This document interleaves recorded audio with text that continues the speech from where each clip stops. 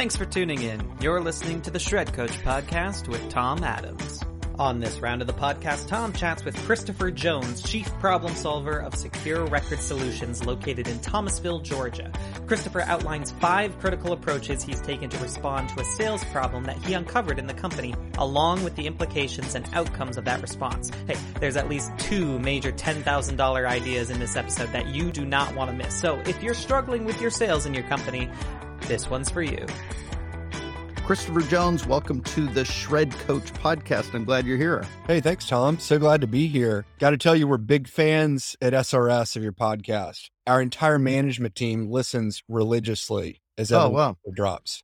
Well, thank you. That's really kind. And I'm glad it's supportive. So let's dig in a little bit on you. Tell me a little bit about SRS, where you are, what you do, size of your operation, those kind of things. Just give me an overall view of it. Sure. So I was born and raised in a small town in Southwest Georgia called Thomasville, and I grew up in an entrepreneurial family. Around the dinner table, when the 4 kids complained about whatever problem of the day we had, our parents challenged us to start businesses to solve those problems. I went into finance right after college and then came back to join my father, Powell, in business.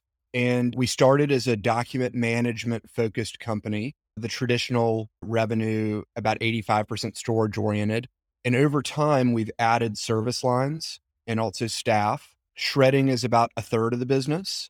And I know that'll be the focus of our conversation today. But I guess one thing that you should know about us is that we're always looking for the next thing. So while we love the shredding business and we see a very bright future to grow, we're always looking for that next business to add on. Right. So Thomasville, Georgia, how big of an operator? Let's go over to your, just focus on the shredding a bit. Is it plant-based, mobile-based? What's the makeup of your business? So our team is about 35. Shredding, we have 10 trucks. It's a mix of mobile and plant. We just put in a new Allegheny plant that's 100 horse. And our problem went from not having enough capacity to put all the stuff through to needing to go and find some more stuff to put through this big piece of equipment. A big beast that continually eats for a living. Yeah, exactly. Yeah. Very cool. All right. So you talked a little bit about your ancillary services related. Is there other related businesses within this context? So it sounds like record storage is really where you came out of, and shredding, and sounds like you said scanning. Sorry, I just want to make sure I got that. Yeah, that's right. The full suite of document management services. Shredding came out of document management relationships. We really called them storage at the time. Over the last 10 years, we've made a pivot with the transition of the industry. While I would say the traditional RIM storage industry has consolidated by about 50%, our business has grown revenue by 5 times. Roughly 2/3 of that is document management oriented. And our focus in that business is on helping organizations eliminate paper. We do that all over the country. In the last year, we've done 3 deals in Alaska. Wow. Yeah. That's very cool. Well, now that we have the context, as you know, the focus of this podcast, because you and your team are listening to it regularly, is a strategy, a tactic, something you've implemented that has had discernible influence on outcomes for you in the business. So where do you want to go with this? What's yours? What do you want to talk about?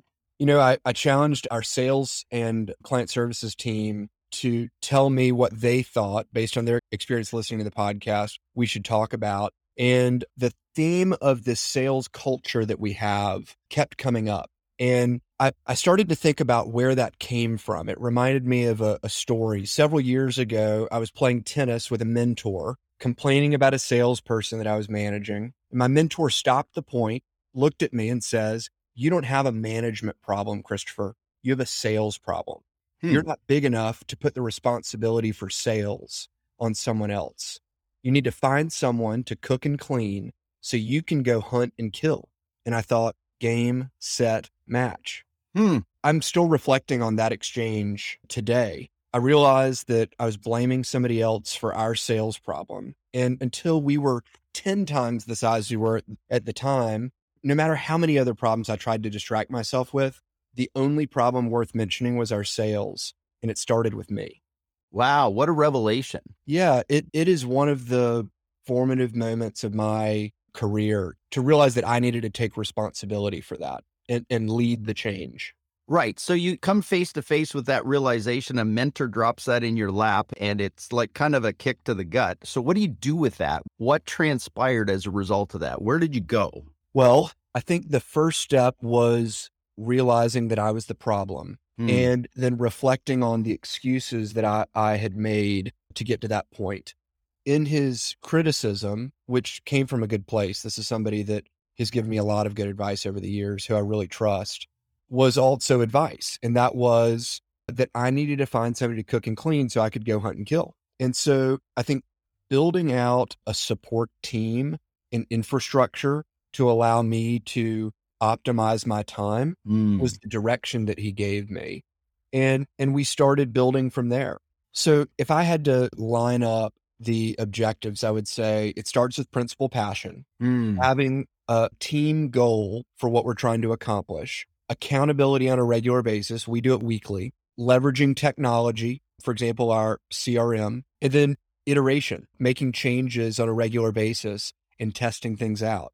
Well, you've packed a lot into that sentence. So are you okay if I go back and pull that apart a little bit? Because that was a heady box of stuff. So principal passion was the first thing you said. Tell me what you mean by that. Firstly, by principle, I assume that means you. It's your passion. Your personal passion was the secret here. That's right. I remember when I was starting my career at Morgan Stanley, I hated sales. I hated the idea of taking advantage of someone's time. And I think something clicked when it came to this business and taking responsibility for our success. When I realized that we are in the problem-solving business, that at the end of the day, we are going to improve people's lives with what we do. And if I do a good job of getting that message across, of truly understanding what their problem is and not just trying to sell them whatever I have to sell, and listening to what their needs are and take them through that process, and they still don't see the value, that I'm not taking advantage of their time. They're just not ready to have that problem solved. And I think when that mindset shifted, I took on a whole lot of confidence about going out and representing what it is that we do. As long as I can go back to, are we really solving problems, seeking to understand what a client's problem is and seeking to improve their lives with that solution, then I have a lot of confidence picking up the phone and calling strangers. So it started with that confidence, but I'm also really competitive, Tom. And I've got this kind of catch me if you can mentality. So as I encourage the rest of our team to come along into sales, I've tried to lead by example and not by setting expectations and then coming back a week later and saying, so how did it go? I prefer to compete with everybody live. Interesting. Yeah. So how does that play out? I mean, competing with everybody live, what do you mean by that? Yeah. So if I am not the top salesperson every year, there's a problem. Got it. I believe that it's my job to organize my time and my effort accordingly, to set the example. And in a growth-oriented culture like ours, there develops this natural excitement around sales. It becomes less scary. As I mentioned to you before, we haven't said, well, that's Tom's job. His job is to do all the sales. And if sales aren't coming in, that's Tom's fault.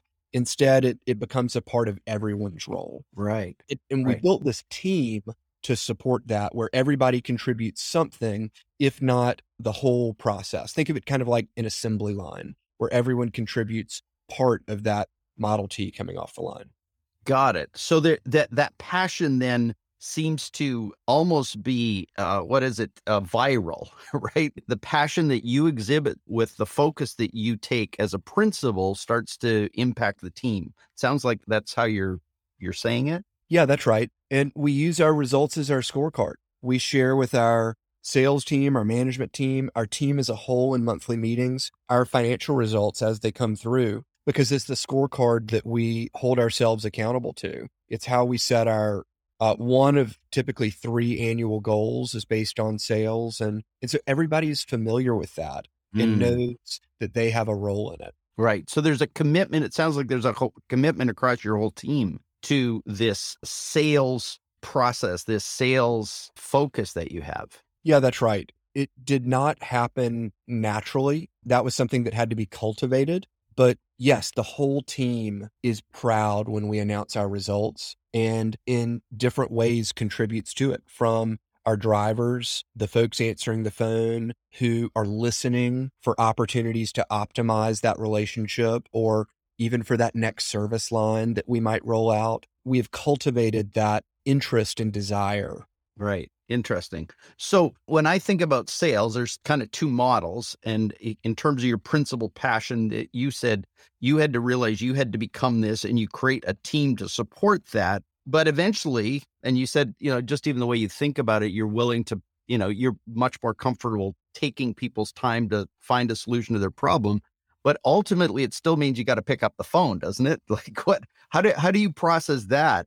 Yeah, you're absolutely right. So I've been listening to presentations recently. We just got back from the iSigma conference in Orlando and a few other kind of industry-wide presentations. And I keep hearing excuses to avoid making outbound calls, like important but secondary strategies like inbound sales as proof that outbound isn't necessary. And I couldn't disagree more, Tom. In fact, you told me that I needed to create $10,000 in value in this 20-minute interview.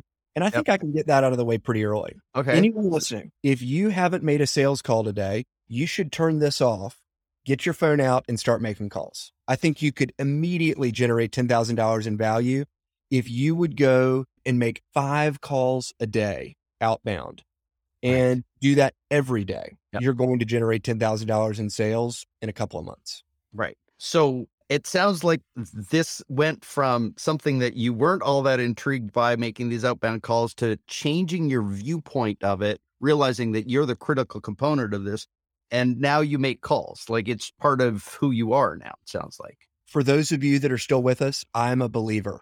Not only have our largest sales come from outbound activity, it's a creative activity. It inspires my best sales thinking.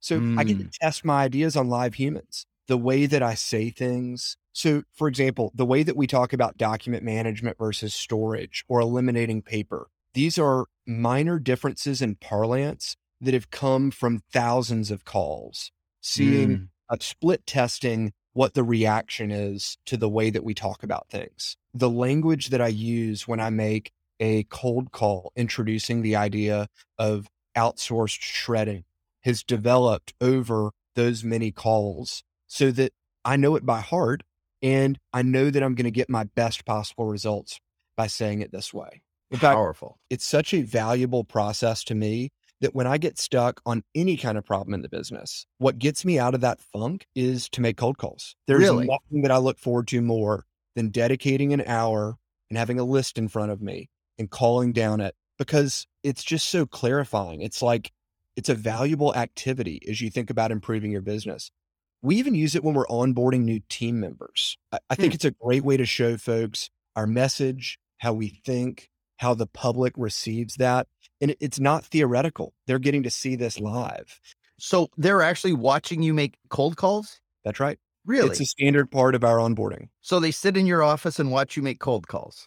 Yes. Holy cow. I've never heard of that before. That's so cool. That's so cool. I'm deeply intrigued. So like you're hiring a driver and a driver might come and sit in your office as a part of their onboarding process? Sure. Dang. So what does that accomplish? It shows the message, shows the principal commitment, right? The principal passion we talked about. It shows the kinds of questions that they might interact with when they're out and about. There's just so much value that comes from that exercise, even if it's just for 20 or 30 minutes. To hear a couple of these, I think it creates a lot of value. It also holds me accountable. I'm a big believer in not leading by telling, but leading by doing. And so, periodically I'm out with the guys doing a pickup, especially if we have one that's particularly difficult or that's overnight out of town. It's a chance for me to engage with them. And I think your best ideas come from where you may have gotten your start, driving a truck or making those original sales calls where you started your business. So going back, you talked about principal passion, but the second thing that you outlined was something called team goals. Tell me a little bit more about your team goals. Yeah. So this reminds me of a story. When we were thinking about growing the sales team, remember that original story where my mentor said, find folks who can cook and clean so you go and hunt and kill. Instead of just hiring additional salespeople as we continue to grow, we realized that there were parts of the sales process that don't require a sales focused person. In fact, those people already existed in our organization in the client services department. And so over time, we've conscripted members of the client services team to build sales functions into their day-to-day jobs. So we set a year-end goal about 2 years ago. We'd always talked about this great client experience that we offer, but I thought one day, can we prove it? Can we prove that we're legendary in the way we do that? How do we establish and measure a legendary client experience? And so we came up with these key performance indicators related to client experience that we would measure weekly and have these client services team members report on. Well, the KPIs looked an awful lot like sales goals. From asking for a referral when we do a good job, asking for a Google review, upselling when we see an opportunity, maybe a purge client that calls back multiple times over a period of a few months. They should be on a regular service. Or a client that we start on a quarterly rotation or an on-call rotation, and we see that they're calling in more regularly. How do we move them to a more frequent service, giving them a better service experience, but also guaranteeing more sales for the organization? Yeah, so good. So good. So these team goals, then you talked about, you had to get yourself in alignment, and then from there move into a sense of creating goals for your team. But from there, where are you going? I think you talked about accountability, this weekly accountability that's related to those goals. So every Monday morning, our client services and sales team, about 9 people, get together and we go through a formal regimen. The backbone of it is our Salesforce CRM with reports from the previous week. And our team talks through each piece of that weekly sales meeting. So first, the pipeline activity, the paperwork, things that are left open that client services needs to follow up on, or sales, depending on where the process it is. And that's reduced slippage. That was one of the big values we accomplished putting this meeting together. Then second are what we call our client experience goals. That's the upselling, the referrals, the cross-selling. And each of our 9 members of the team reports on each one of those categories. Wow. And so we're able to hold one another accountable in a really positive and upbeat environment about the activities that you've been able to work into your day-to-day client services or sales role. So it keeps those objectives at the front of our mind while also supporting our goal of a legendary client experience, which we know is reflected by success with each of these things. Then we have a roundtable collaboration. So we'll talk about our strategies from the last week. Maybe we were calling accountants after tax season was over.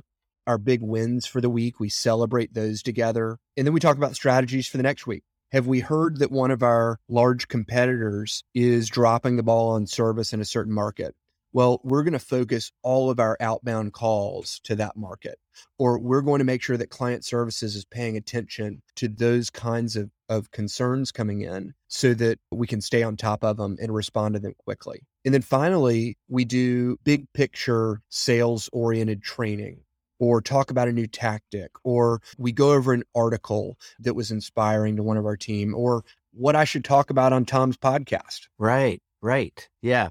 Well, it sounds like your accountability also then goes back and supports your team goals. Like it's a virtuous cycle, it sounds like. That's right. So meetings are a double-edged sword. We try to balance having an appropriate number of meetings so that everyone's on the same page, so that we're collaborating, so that we're staying accountable to our goals, while giving our team the freedom to go out and execute. And so this is one of 5 really important meetings on my calendar every week, and I look forward to it every Monday morning. Yeah, that sounds really cool. So the fourth one you mentioned early on, and I noted these, was leveraging technology. Tell me a little bit more about that. Yeah. So this is, 6 or 7 years ago now. I was limping along with an Excel spreadsheet because we were too cheap to buy a real CRM. And it was time to add a second salesperson. And as I realized that it wasn't sustainable to go on without a software, if I was going to give this person the best possible shot to be successful. And so unlike the first time we looked for a CRM, we stopped talking about cost as a factor. We just wanted the best. And Salesforce, while it was going to be the most expensive, it was widely regarded as the best. And so it made it a no-brainer when we stopped talking about whether we were going to spend a couple $1,000s more by using Salesforce instead of the second or third best option. Right. And so I swiped my credit card, and immediately, I think this is probably the most important thing, I set to work building it out myself. Countless hours, putting my pipeline into it, adding our existing clients, not putting that on somebody else. And you might think, well, that's not a very good use of your time, all that data entry. But the fact is, it made me learn it and it made me use it. Right. And if I wasn't going to own it and make it the priority that we put data through this thing, it wasn't going to work. And so as a result, the platform, the best platform out there, in my opinion, has scaled as our company has. And as we've added more users, we've upgraded to their enterprise level, including spending tens of thousands of dollars customizing it with one of Salesforce's integration partners to make it work for us. That automates paperwork. It allows for great reporting and visibility. Some of the numbers that I've shared today, we were able to spit right out of Salesforce. Interesting. So it sounds like the leveraging of technology, then what I keep hearing is how it all kind of works together. Your passion connects to team goals, connects to accountability, and then you throw the appropriate toolkit on the front end of it that you have invested in and spent a lot of time in, allows you to kind of keep that data flowing in a really powerful way, which supports accountability, which supports team orientation. That's right. You're exactly right. Yeah. The technology, the platform, which in the grand scheme of things is very inexpensive for the value that it creates, is the platform that we build all the rest of this on. Our reporting comes out of it. In our weekly meeting, we're able to spin something up and look at it. Somebody has an idea related to outreach to education prospects, and we can pull that list live in the meeting. Wow. Yeah. That's really cool. So the final point you made was iterate, and iterate to me sounds like the thing that, allows you to keep fresh in it. So tell me more of what you think about iteration and how you iterate and how you think about that. So I have a short attention span, Tom. And so when things start to feel stale, which can be every few weeks, we iterate. We say, look, this has gone well or it hasn't. We debrief it. And then we look for the next list to call down or strategy to employ. And that keeps it fun. It keeps it dynamic for our group. There's always a new challenge. The best example is probably what we talked about yesterday. Our conversation was about refreshing our document management sales strategy. So I just come back from 2 conferences and a board meeting, and I brought the challenge to the team in the weekly meeting that I thought that our strategy was stale. We needed to freshen it up. And so we spend 10 minutes talking through different ideas, and we split up the work. So typically the result is that client services gives us the data to create a list. And then the sales team is making the calls. We're kind of the infantry going in on the ground. And then we're followed by marketing, who also participates in that meeting with air support. So we end up with this kind of strategic list developed based on our experience and conversation, with the commitment to call and actually interact with folks. And then the marketing collateral that's dynamic based on what we're talking about to support us in that. And we see how it goes. And then we iterate again. Interesting. So give me an example of what that process may look like, or give me an example of how you think through then that iteration that you've done. You've just recreated a conceptual framework for how you think about it, but then how do you do it? What's the implementation of that? An example from a few weeks ago, we were talking about the fact that school will be out in a few weeks. And for those of us with kids, we're trying to figure out what that means for our lives. But from a sales perspective, it means that our education prospects and clients are going to be cleaning out. And so we asked client services to develop the list using Salesforce to identify our reoccurring education clients, our one-time purge that may happen annually, education clients, and the prospects that we have. And then we use that list. Marketing is developing our email drip campaign. One will go end of school. One will go a few weeks before school starts back in the fall. And then our sales team splits up the list to call down it and to check in. and Got it. to reaffirm the offer that we've made with that email drip campaign. We're using our technology backbone to come up with the list, our client services team to come up with the messaging based on what they're hearing, our sales team to call down it, and the marketing team to reinforce it with collateral. Wow. So good. Like that to me was another $10,000. So we're up to 20 now. Just the way you describe that makes so much sense in terms of how people can think about like this sales strategy includes this multi-pronged approach that you've been iterating over a period of time. It's so cool. It dramatically increases the chances of success when you're calling down a list, when you're strategic about who you're calling, when you're calling the same kind of prospect 100 times, when you have a message that you can refine that's specific to them, and then that you have some kind of collateral or second way that they're getting the message other than your call or email so that it has a chance to land with them. Yeah. So good. So good.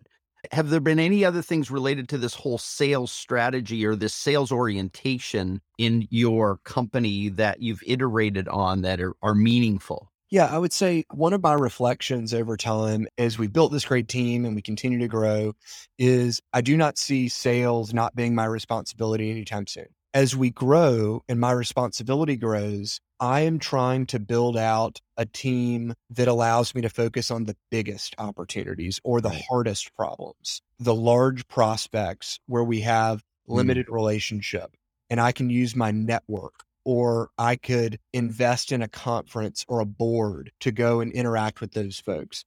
It's the long game. It's not as gratifying as calling down a list of 100 people and getting a few yeses. But ultimately, those are the biggest opportunities. They're the ones that I'm best equipped to follow up on. And so as we continue to grow, I feel like my job is to hand things off so that I can focus on the opportunities that I'm the best equipped to pursue. Got it. Yeah, that's really good. Really good. It feels like just the way you've laid it out has such a powerful structure to it that I think is extraordinarily helpful for anyone wanting to think through sales and an enhancement of sales. But going back to the original story and the original insight, which is it's your job to drive sales. That's your primary job.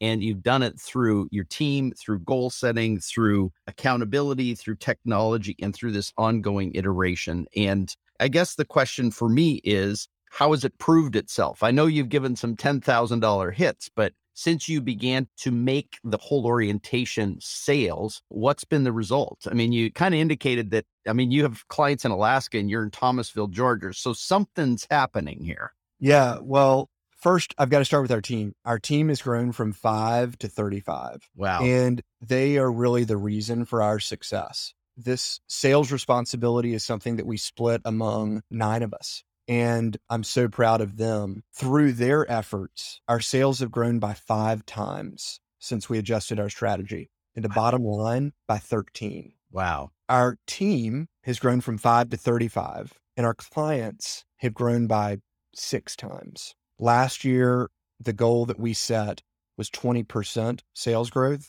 and we hit 30. We're hoping to do that again this year. Wow. So yeah, you've more than created significant return on that time, that energy, that focus investment that starts with you ultimately believing you're the key driver of sales and then radiating that through your team, which is really cool. Man, that's powerful stuff, Christopher, and I really appreciate you sharing it. And I know we're at the end of our time, but I was digging into your LinkedIn profile, and I find that you have a degree in comparative literature. So I'm scratching my head because, like, you were in banking. So tell me about the comparative literature and how that impacts your thinking about business and sales, if it does. Like, what did that give you in terms of what you just described today? Wow.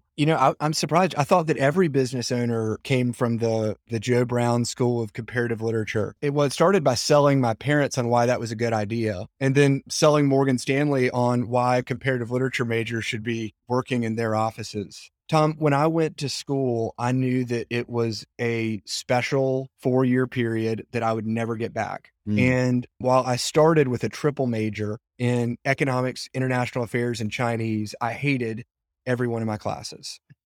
And the class that I loved was an elective that I took with Katarzyna Jerzak, and she introduced me to French literature. And I'd always loved to read. I grew up loving to read, but through that class, I realized that I had a choice. I could spend college just trying to perform or achieve, or I could spend it expanding my worldview.